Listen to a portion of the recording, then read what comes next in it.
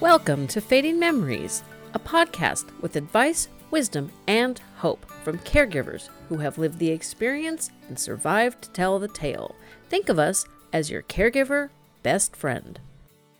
Now you can join important Alzheimer's disease research from home in minutes with Picnic Health. Go to picnichealth.com/memories to sign up and get $25. What is Picnic Health? Well, Picnic Health collects and digitizes all of your medical records into one online account.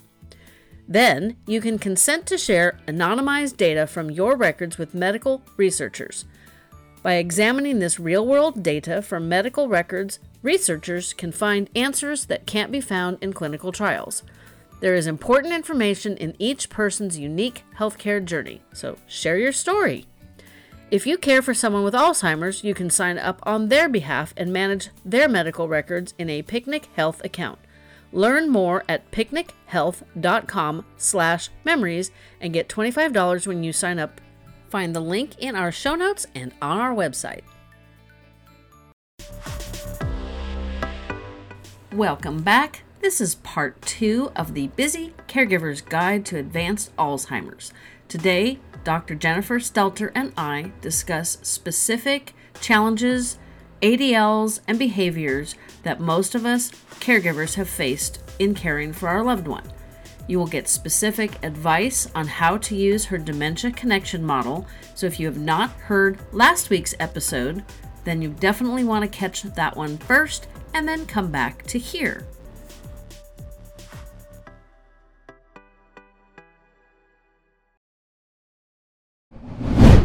Back with us today is Dr. Jennifer Stelter. We were discussing last week her book, The Busy Caregiver's Guide to Advanced Alzheimer's Disease, and her dementia connection model. And today we're going to discuss how the model can be applied to different challenging situations, behaviors that we run across as caregivers. So thanks for joining us again, Jennifer. Absolutely. Thank you for having me. I appreciate it. You're welcome. So I did a social media poll on basically all of the challenges that we face with showering, toileting, changing clothes.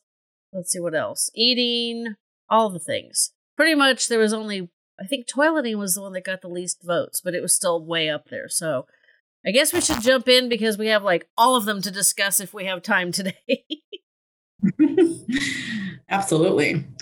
And so when we talk about ADL care, right? And so we can kind of rope in some of those challenges that you just named into ADL care, right? So how difficult it is to bathe them, at times, how difficult sometimes is it for dressing, how difficult sometimes is it for feeding, right?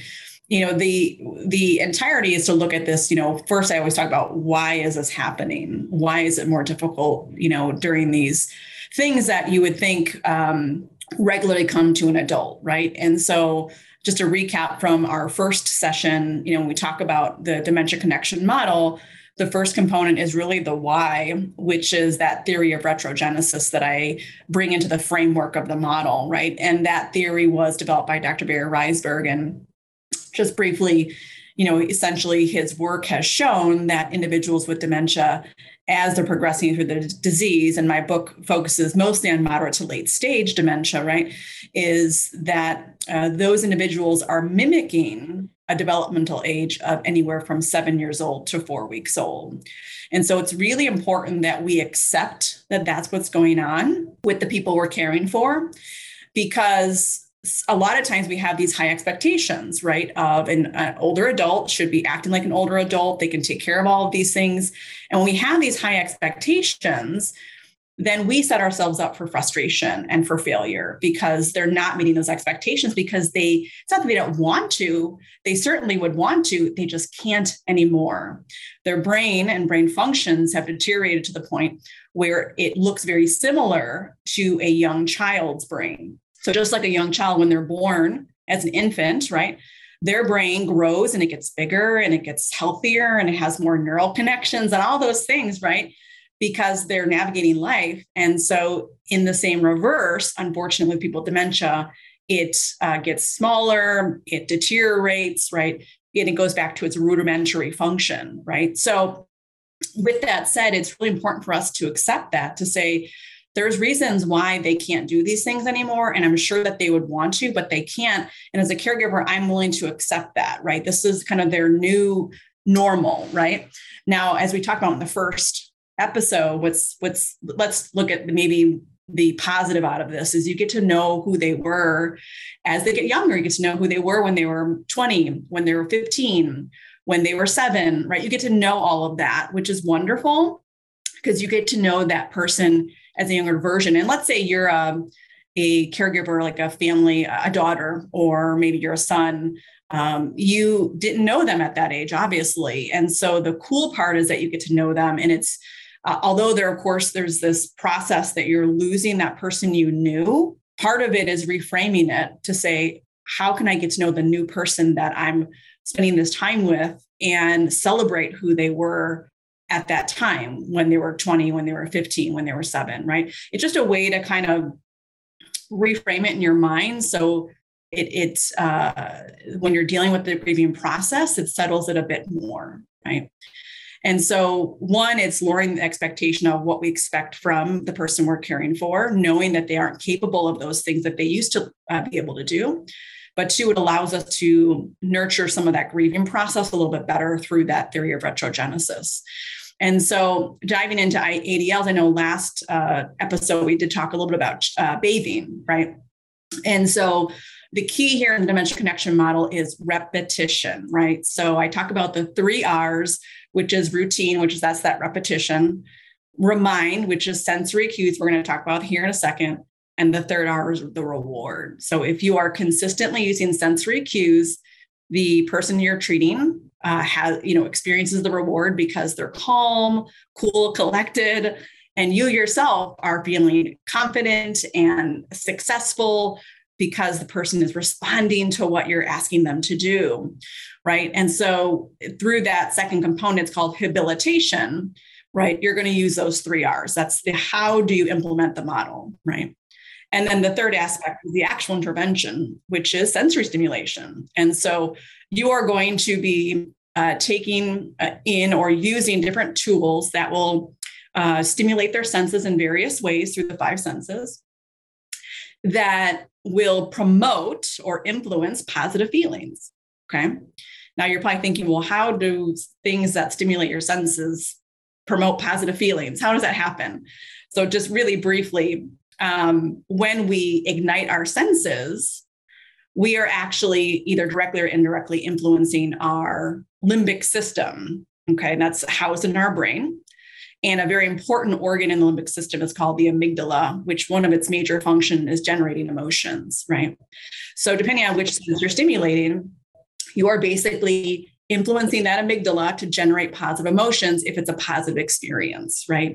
What I mean by that is, let's say you're going to use auditory stimulation, you're going to play music, right? You want to play the music that your loved one likes, not the music they don't like, right? If you play the music they like, you're going to influence positive emotions. If it's what they don't like or it has negative memories associated with it, then unfortunately they are going to act out negatively, right? So it could work in your favor or it may not work in your favor. That's why knowing their preferences are very important. Now, one key I want to note, we didn't talk about this in the first session, is their preferences may change. Their preferences might be what they used to like to do or used to like to experience when they were younger. So what do I mean by that? Let's talk about food really quick, right? So there's been studies around this to say, sure, maybe mom, dad had, certain food types they'd liked as adults, but as they get younger, I always say that as they get a little younger, right, towards their more developmental age, they actually might start liking sweets because children like sweets, right? So maybe they weren't really a sweet person as an adult, but they more than likely are going to move towards foods that they liked when they were children. And if it was sweets, then they're going to want sweets, right? That's the gustatory stimulation. So that's just an example. So that's really how the framework works between the 3 pillars, right? Which is retrogenesis, habilitation, and sensory stimulation. It's the why, the how, and the what, right? Of what you're going to do when you're intervening. And so with bathing, we talked about last time, really, we talked about setting up a structured way to stimulate their senses. So we talked about Know when you're going to provide the shower or bath. And when you have that experience, every time you're going to use a few things that will generate positive emotions by using different kinds of sensory stimulation tools. So we talked about using aromatherapy. We talked about allowing the person to hold like a loofah or a sponge. That's your tactile stimulation. And of course, aromatherapy is olfactory stimulation. We talk about maybe playing their favorite music. That's auditory stimulation. So just with those three approaches, if there was a positive response, which is that immediate response, and they are in a good mood and they're going along with things, then you know that that's success. So what you're going to do is every time you bathe or shower them, you're going to set this up the same way. Same aromatherapy, same loofah sponge holding it, same music. Because over a period of time, about 4 to 6 weeks, they have the ability to learn through what's called a learned positive response, that they associate this experience with you, which really enhances that connection, right? They're going to want to be bathed more. They're going to listen to you more during that, right? So on and so forth. And that's why it's called the dementia connection model, is to find a way to positively influence their mood so they associate that with you. And that's that whole concept of, they may not remember your name, they may not remember who you are, but they remember how they feel with you, right? That's that whole concept there. So I have a quick question on the music. Would you, for showering, maybe play more calm, like peaceful, like, spa type music? Not necessarily that specific style, but maybe not like their favorite, pop, rock and roll songs or whatever. It's like, I know we're talking about people in their 70s now.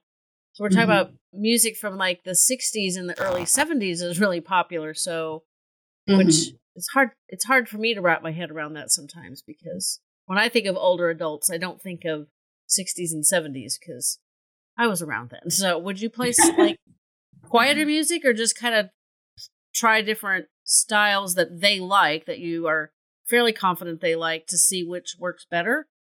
I would try different styles that they like, because although we associate going to the spa and having this tranquil music, that may not be their jam, right? So you can try it and see if that is very relaxing for them, or you can try more upbeat music if that keeps them more alert and focused. So it's really going to be a trial and error. In my book that is coming out here October 19th, what's great, it's a workbook style. So you can actually take notes of I go through all various ADLs and behavioral expressions that are pretty common in the disease process. And I go through each sense and how you can implement tools associated with each sense. And then you're going to take notes on what's working and what's not working. So by the time you're done with the book, you have this full kind of, figuratively speaking, toolbox of tools you can use with your loved one and try to implement those consistently. So I asked about the music because I recently saw a video online of a woman with dementia. She was just rocking out to some AC/DC. And I'm just thinking, you might not want to choose Highway to Hell in the shower, but maybe you would. I actually kind of like upbeat music. That's because, the morning you kind of want to get the blood flowing. So that's definitely something to consider, because Absolutely. like at one point they switched my mom's shower to the afternoon. My mom was positively not an afternoon showering person. If she had, like she was going to work on painting a bedroom or something, and she got to 3:30, 4 o'clock in the afternoon, she might do a spongy kind of bath, just kind of clean up a little bit, and then just take care of it the next morning, because at a certain point in the day, it's like almost pointless. And when they switched her back to the morning, they had less resistance. But they didn't try any of these methods that you talk about, which I think would be super helpful. I think they always felt rushed. I think we need a different model in our care homes so that we can make these connections and make life better for everybody, the caregivers, the person we're caring for, and the families. And I talk about, too, in the book, to your point about the perfect day. And my business partner and I, Jessica Ryan, with my company NeuroEssence, we talk about the perfect day often, and it's really a setup of what do you do in the morning, what do you do in the afternoon, and what do you do early evening right before sundowning. That incorporates some of these sensory tools and how you want to set up the day, so that way the person with dementia is really set up for success, just in how their circadian rhythm is going to be affected as the disease progresses. So essentially, just some key things. And this will help to, one, create an experience where they're going to want to pay attention and focus more with you and the things you're asking them to do. But two, to mitigate some of those behavioral expressions that I talk about in the book, right? So there's sundowning, of course, potential depression, hallucinations, those kinds of things. So essentially in the morning, right, I'm going to play off of three things. I'm going to play off of olfactory stimulation, auditory stimulation, and then I'm going to talk about cognitive stimulation. Okay. So what we call our sixth sense, right? So with olfactory in the morning, you'll want to diffuse like a peppermint and a citrus together, right? Both of those properties are known for helping with increase in focus and attention. And then that's the peppermint. And then the citrus scent actually helps to improve mood. And so research has a backing with regards to how it works with your different neurotransmitters in your brain.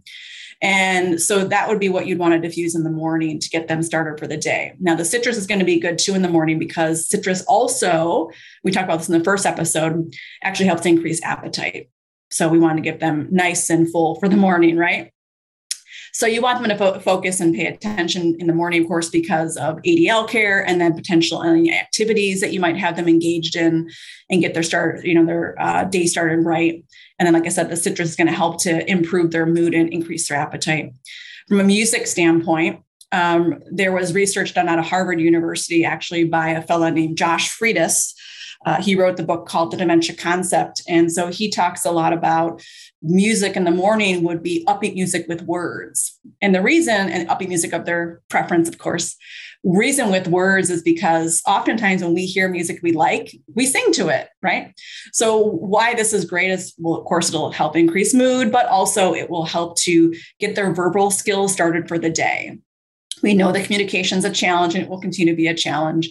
This helps them practicing their words through very common sounds that they know, because it's a song they recognize and that they have liked for so long. So that's the kind of music in the morning. And then in the activity that you want to do for cognitive stimulation will be anything that is more on the intent side. So if it's physical activity, if it's crossword puzzles, if it's word searches, if it's trivia, all that should be in the morning when they're the most fresh. Okay.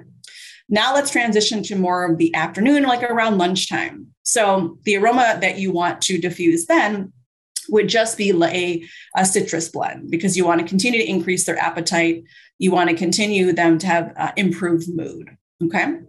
The music that you'd want to play around lunch is upbeat music, no words. And because you want them to socialize.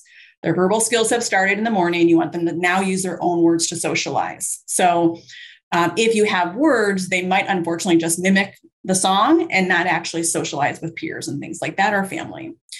And then the activity that you'd want to do at that time is we start to slow down a bit, right? So there might be some light stretching after lunch. There might be some relaxation after lunch.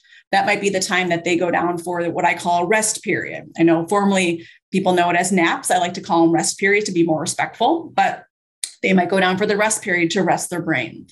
And if you think about, just side note, because we're talking about how children function, right? Because they're going back to an earlier time in their life, right? Before the age of 7, most children before the age of 5 are on nap or nap schedules, right? And so just as important as for them to rest their brain, people with Alzheimer's disease, moderate to late stage, is important that they rest their brain too. So I know oftentimes families are concerned, why does my mom sleep all the time, or whatever it might be. It's important to look at why she might be sleeping, because there could be other underlying issues, but there is a natural progression where they'll take more rest periods during the day than at night. So With that said, it's okay that they do that after lunch, right? And so with that said, that activity might be more relaxation, maybe some light music after lunch, that kind of thing, right? Then we get into right before sundowning. And I always say, you'll get to understand that time. Is it 3? Is it 4? Is it 5? About 30 minutes before, okay, we're going to go through the 3 things again. With the aroma, you want to diffuse a lavender. That's a very relaxing scent. And it's something that is, of course, it's been a scent used for centuries, but it really has just an overall calming experience to the body, right? It also has been shown to help improve mood in certain situations. So that's good. Music. Okay. We want to start to move into that more relaxing music, right? So think about music that's more classical, but with one tone. So we call that non-biharmonic, which is like a flute playing or a guitar or a piano, okay? It doesn't have all of these, not a full orchestra, because that'll be too overstimulating, right? And then the more activity that you want to do is certainly something relaxing, right? So it could be a light massage, it could be reading, it could be if the area or at home you have like a fish tank that they could look at, or bird watching or something like that, right? Very relaxing, because you want them to move into the sundowning hour very relaxed and calm. And through my experience with when working with patients, when I've done that, is we've been able to minimize, if not completely mitigate, behavioral expressions during sundowning. So you get the immediate effect, right? You get to see your routine, what worked in those 3. Did all 3 work for you in terms of morning, afternoon, evening?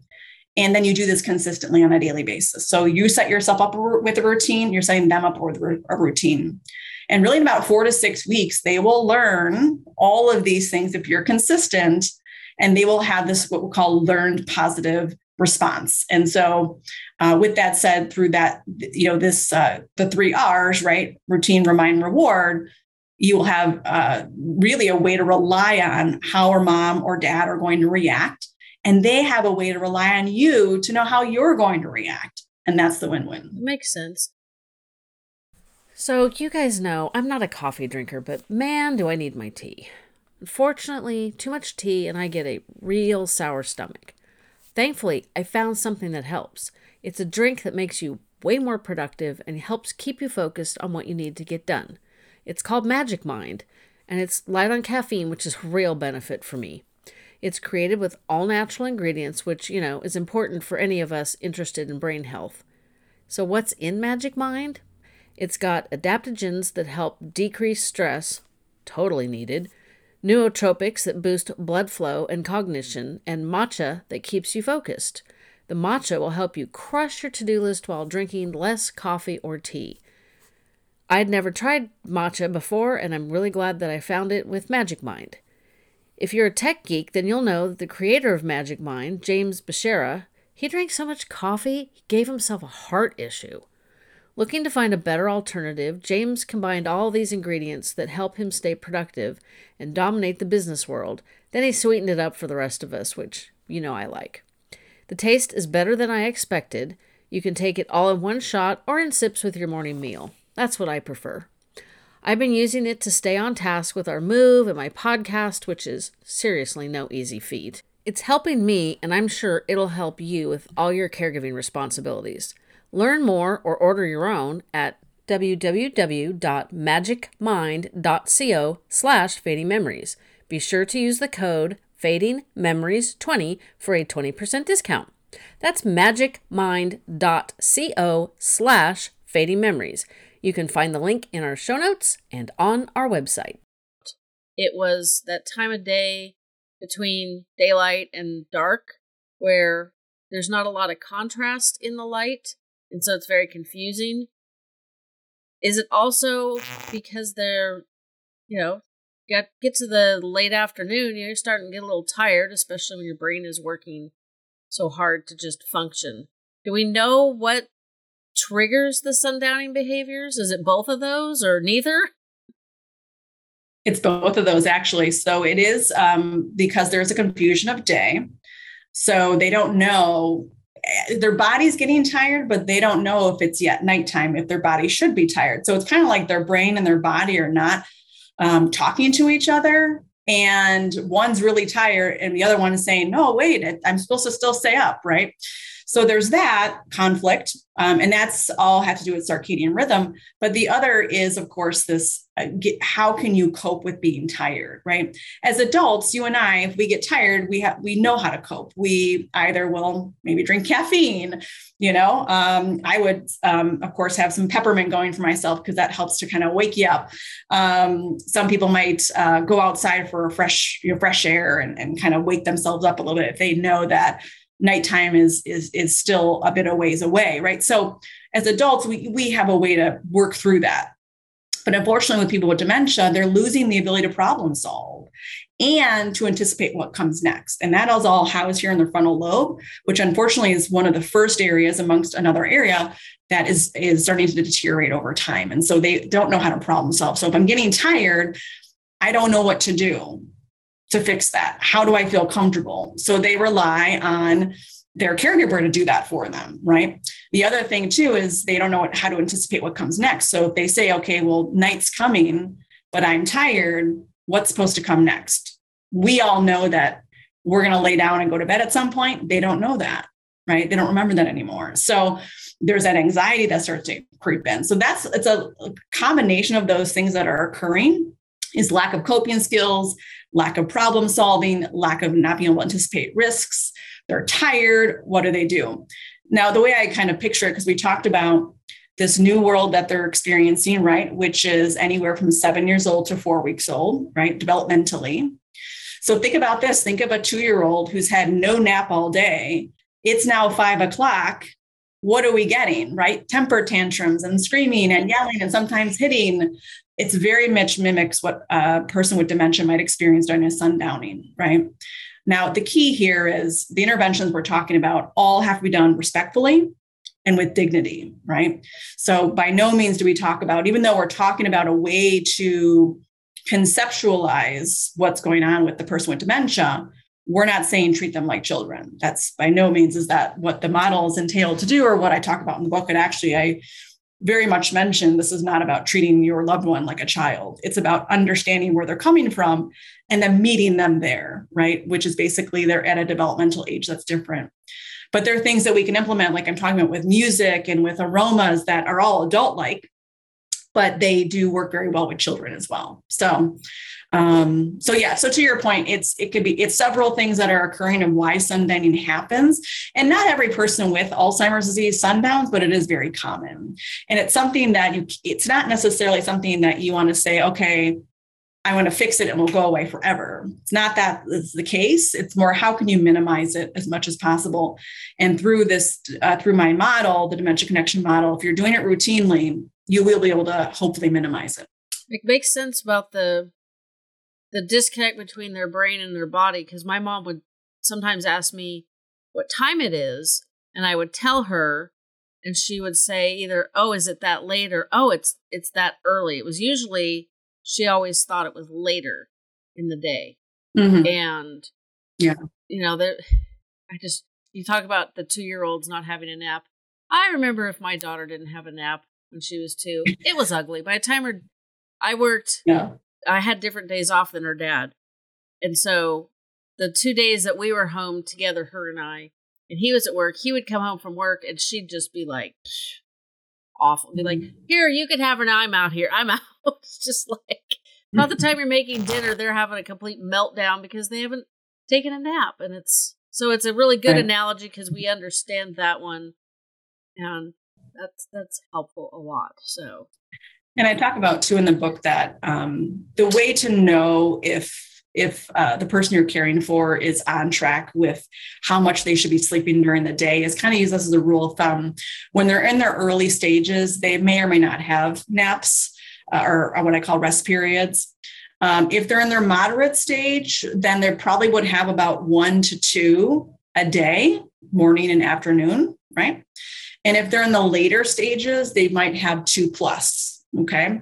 So that's normal. So let's just say mom or dad is in the earlier stages and they're sleeping all the time. Like there's something else going on that you'd want to check with their primary physician with. Or make sure they're getting enough exercise and stimulation as well.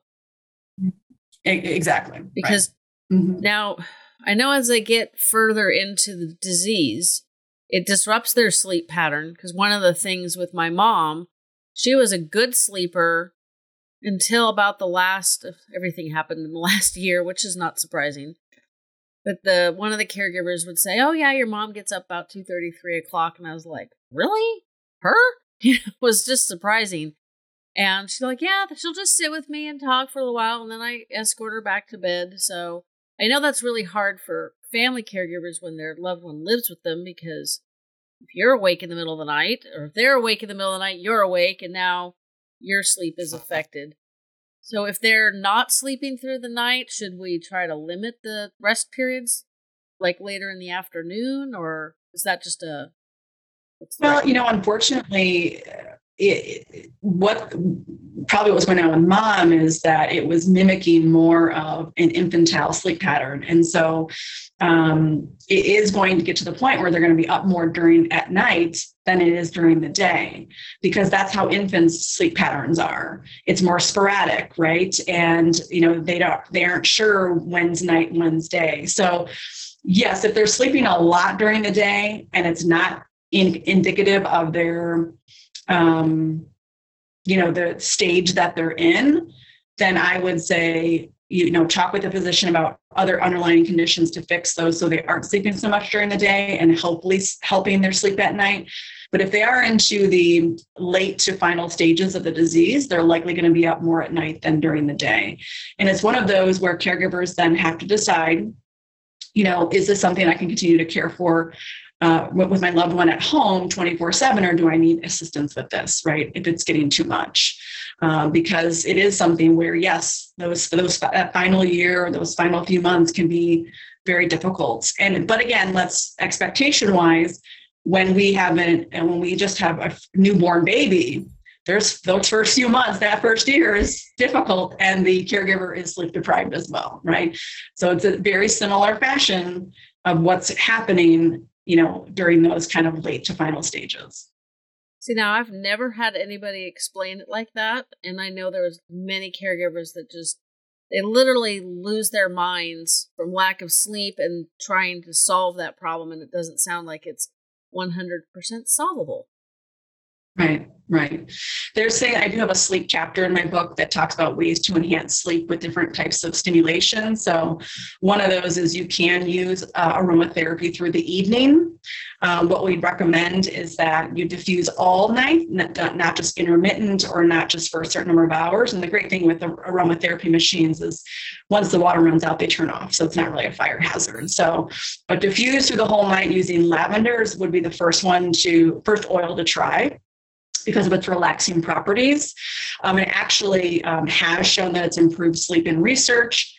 And the bonus is that it's actually shown to promote balance, physical balance. We know that falls are a biggie, especially when they get up in the morning. So this has helped decrease falls in the morning. So with that said, I would try something like that. And there's some other techniques in my book that you can look at. But yes, I would say it's good to try, but we also have to come to the realization of what's really happening with mom or dad and say, okay, this might just be the ultimate progression or the end of that progression, and then understand it that way. No, that's really helpful, because I don't think I knew that the progression affected their sleep, but I didn't realize that that's something we should just expect, that they will be up a lot more like a newborn, which is horrifying. Although my daughter slept 5 hours at a stretch from birth to a month and then slept through the night at a month. So you guys can all hate on me, which was good, because at a month, when my daughter was literally a month old to the day, my mom, she hit a drunk driver that turned in front of her, and she hit her face so hard on the steering wheel that it damaged the nerve that comes right through your cheekbone. So her face on one side was always numb, and it shattered all of the blood vessels and capillaries in her eye. So she had a very red, Christmassy eye. It was very gross.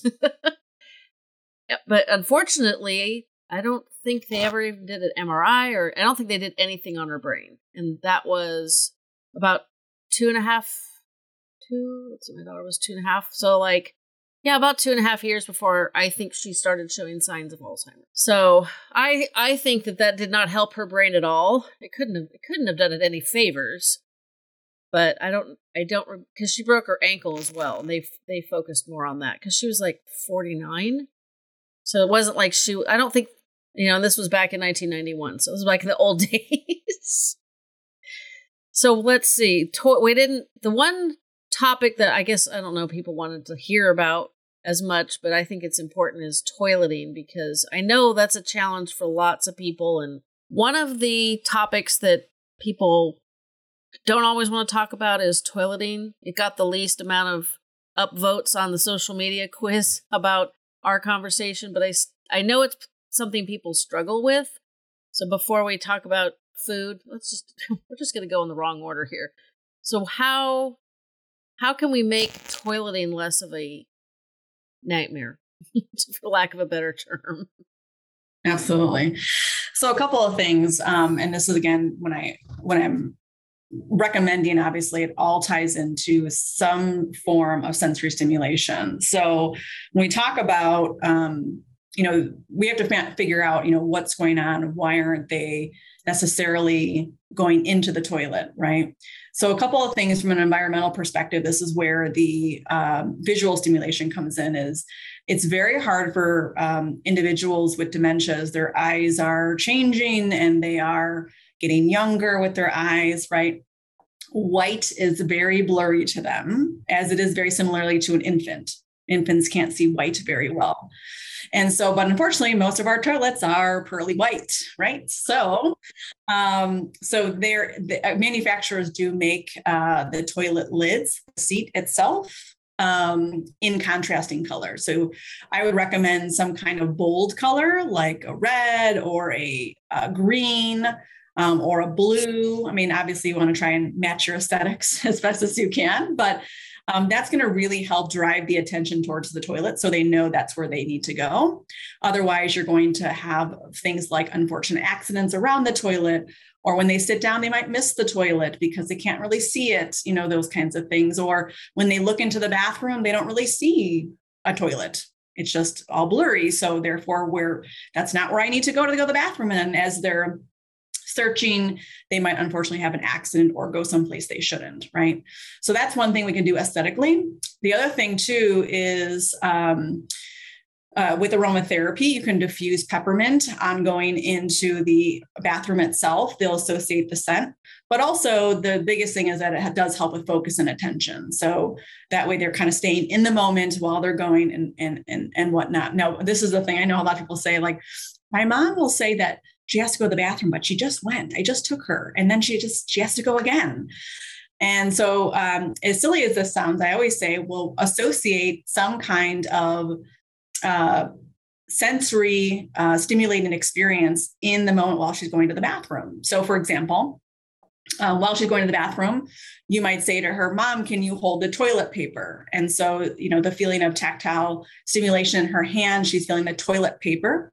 And she knows that toilet paper is associated with going to the bathroom because she's been using toilet paper for 60, 65, 70 years, right?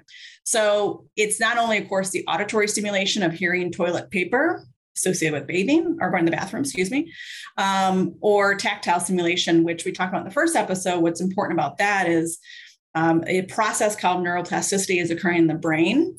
And a side benefit to neuroplasticity is that it increases focus and attention. So the more they're paying attention to the experience, they're going to remember that it's going on, right?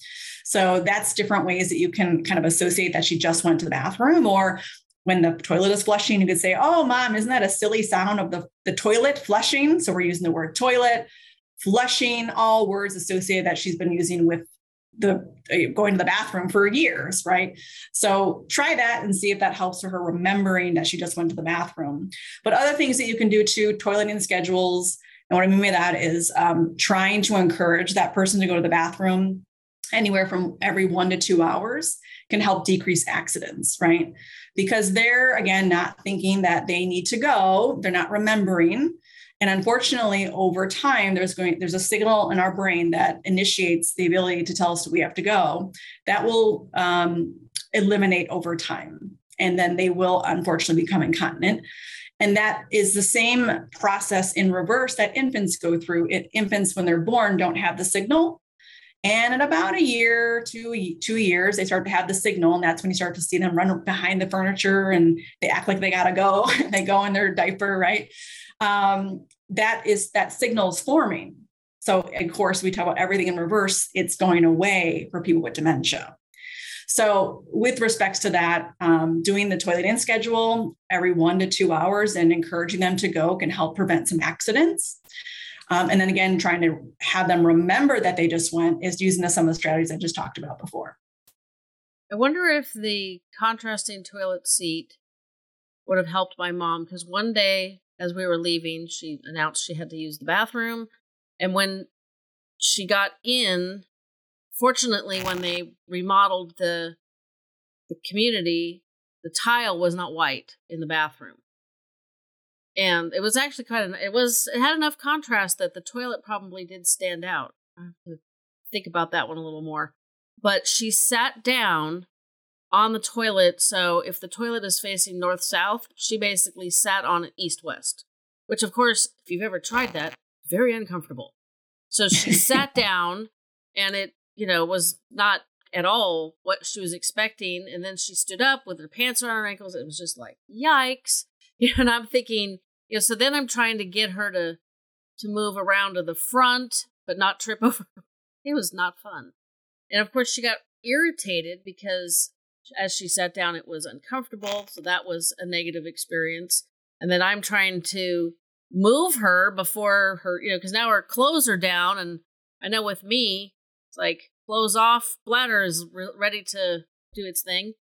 And so I didn't want her to do that on her clothes and the floor and all that stuff. It was just like, yikes. And I wonder if, a black toilet seat wouldn't be the most hideous thing in the world to look at. It's like, might not be your aesthetic, but it'd be better than cleaning up potty mess all the time. Yeah. I would steer clear of black only because really anything above the knees that's black is just disinteresting to them. They don't really focus on it or pay attention to it. So it may not be the best if you're trying to grab their attention towards it. And then anything that's below the knees that's black can actually be very scary. They kind of see it as a hole. And so they might avoid it actually. So we're not trying to avoid the toilet. We want them to get out of the toilet. So maybe avoid the black seat, but yeah. I forgot about that, but the black. Yeah. There was a gentleman that one of the caregivers, it was her dad, when they bought him this really comfortable black leather recliner, and he loved it. But as he progressed within his disease, he started avoiding the chair. And I remember having that conversation now, and I'm like, oh yeah, he probably thought it was like this big gaping hole. So right. Nope, no black. Apparently I forgot that already.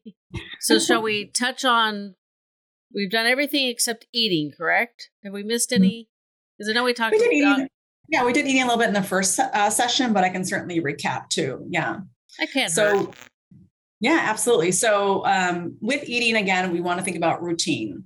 And so the way that you set up the eating experience, the way that the meal goes, and how you end the experience should all be just about the same for breakfast, lunch, and dinner. So you want to think about that first, because the more consistency you have, they're going to go along with what you want them to do because it's safe, it's known, they learn it over time through the use of their senses. So a couple of things that you can do. I know we touched upon aromatherapy. I would definitely recommend citruses, any citrus scent. It could be lemon, it could be orange, because of the empirical evidence that we found around increasing appetite and improving mood. I mean, nothing's better as a recipe for happy, hungry patients, right? I mean, that's great, right? Or your loved one with dementia. So I would definitely recommend that for aromatherapy. For music, again, I would follow the schedule of the perfect day that I talked about for what you should play for breakfast, lunch, and dinner. That way, it helps to facilitate the verbal process. And also for the evening, for dinner, you're having more of a calming experience. For the setup, now, if you are working in senior living, you'll know what I mean by this is oftentimes dining rooms are multi-purpose. And so you want to make sure that when you're setting up for the dining process, it looks like a dining area, meaning that there's table with chairs around it. And if you already have the plateware and all that kind of stuff set up, you want to use that. If you're at home, what you can do is have your loved one help set up with you. If that's a normal routine that they can still do, you want to encourage as much as they can still do, even if it's a minimal amount, because the more you reinforce those skills, which I talk about in the second framework, which is called habilitation, the more you reinforce those skills and you provide praise, and they associate a really positive emotion with that, then they're going to want to keep helping you. And that keeps that skill alive.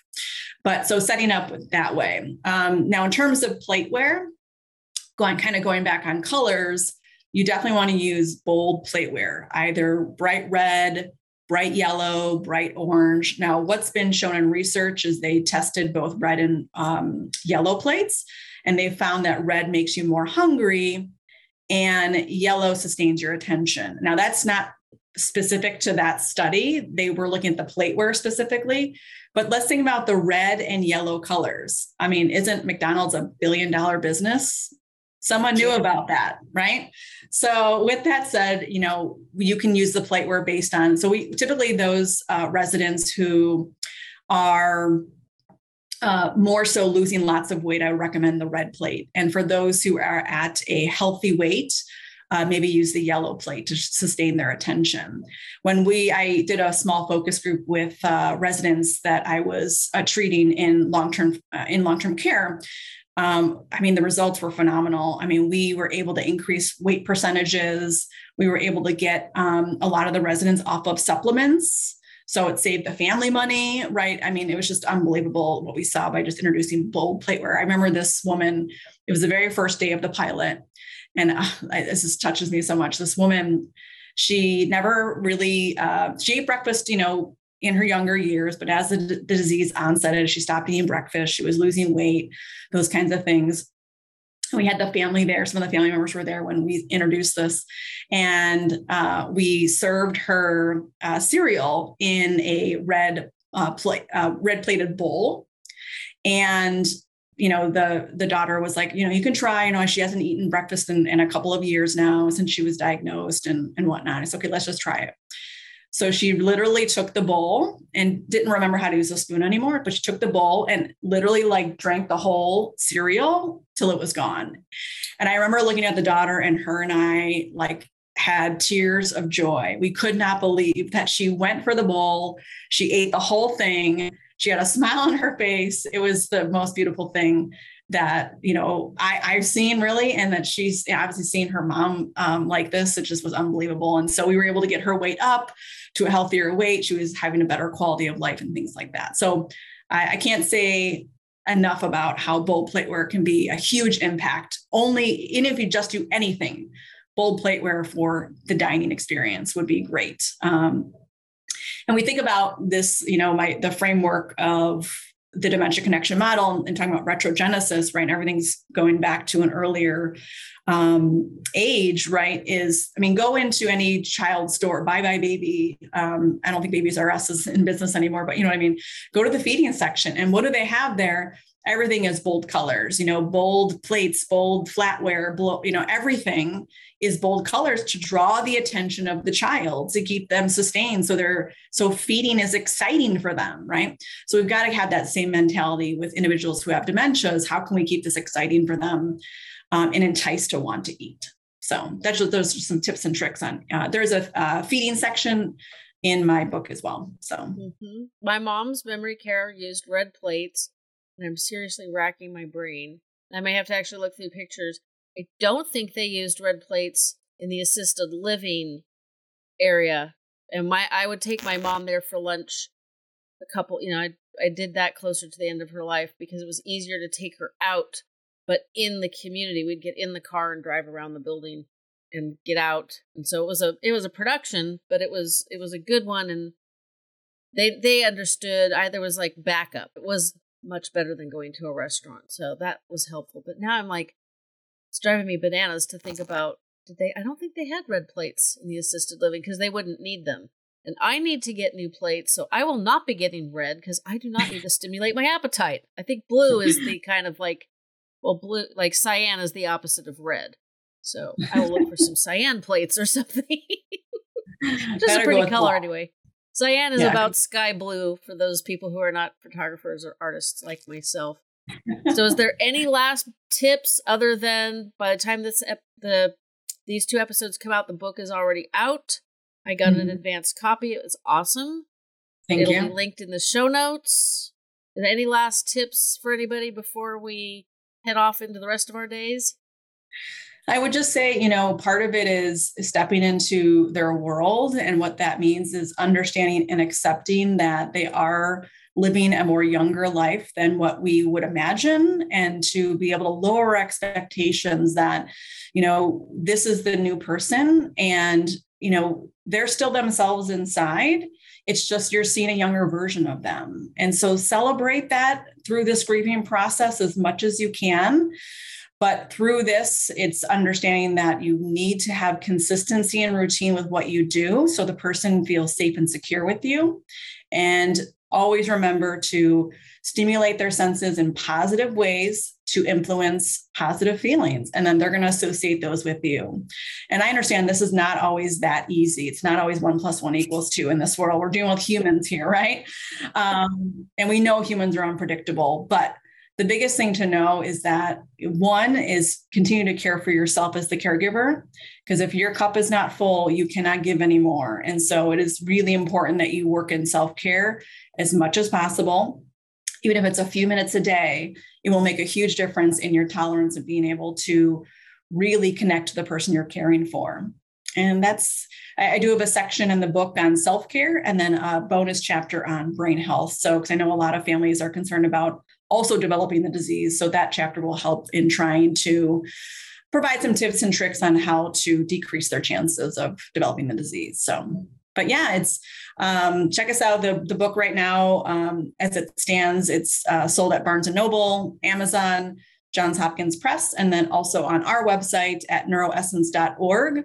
We have a wellness tool shop filled with all kinds of fun tools for your brain health. And the book is on there as well, and you'll get a signed copy if you go through us. So awesome. And all that's linked in the show notes as well. Make it super easy. Yeah. I think I talked to a lot of authors. This is definitely, if you got a limited budget or a limited amount of time for reading, which is more likely, this is probably the one to pick up because it's really, really helpful. And that's coming from somebody who's already gone all the way through this journey. And I talked to lots of people. So I think I can say that with some authority.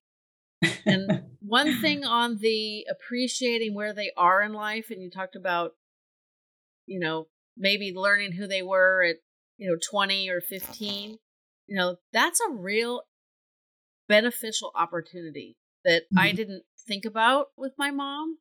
And I really wish I had learned that before. So that's a good tip is, it's kind of like being a little bit of a detective, find out what they were like when they were teenagers. Because yes, exactly. You might have like mental, you weren't as good as you tried to tell me you were. Exactly. Well, this has been fantastic. I very much appreciate you taking double the amount of time as normal to talk to us. I appreciate it. Best of luck with the book and anything else you've got going on in this upcoming year. Thank you so much. I appreciate it. You're welcome. Well, you should know this by now, but next week is my 200th episode. But you don't care about that. You care about the guest. I have been keeping a secret since late September, but if you get the email newsletter, you'll know that next week's guest is none other than Teepa Snow. She is so much fun, and we discussed her GEMS model, which I know you guys are going to find super beneficial, especially in conjunction with these last 2 episodes.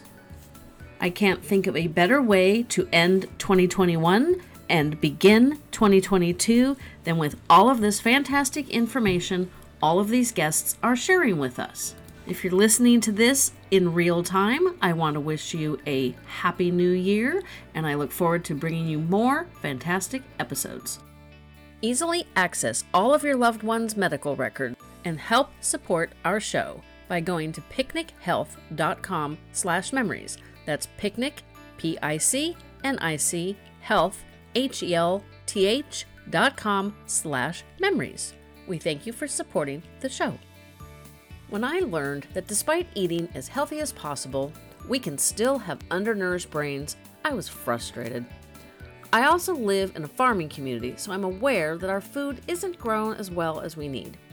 Learning about neuroreserves, Relevate, and how it's formulated to fix this problem convinced me to give them a try. Now I know many of you are skeptical, as was I. However, I know it's working because of one simple change. My sweet tooth is gone. I didn't expect that, and it's not something other users have commented on, but here's some truth. My brain always wanted something sweet. Now, fruit usually did the trick, but not always. One bad night's sleep would fire up my sugar cravings so much they were almost impossible to ignore. You ever have your brain screaming for a donut? Well, for me, those days are gone. It's been about 6 months since I started taking the supplement, and I have no regrets. I believe in my results so much that I'm passing on my 15% discount to you. Try it for 2 or 3 months and see if you have a miraculous sweet tooth cure, or maybe just better focus and clarity. It's definitely worth a try. Their link is in the show notes.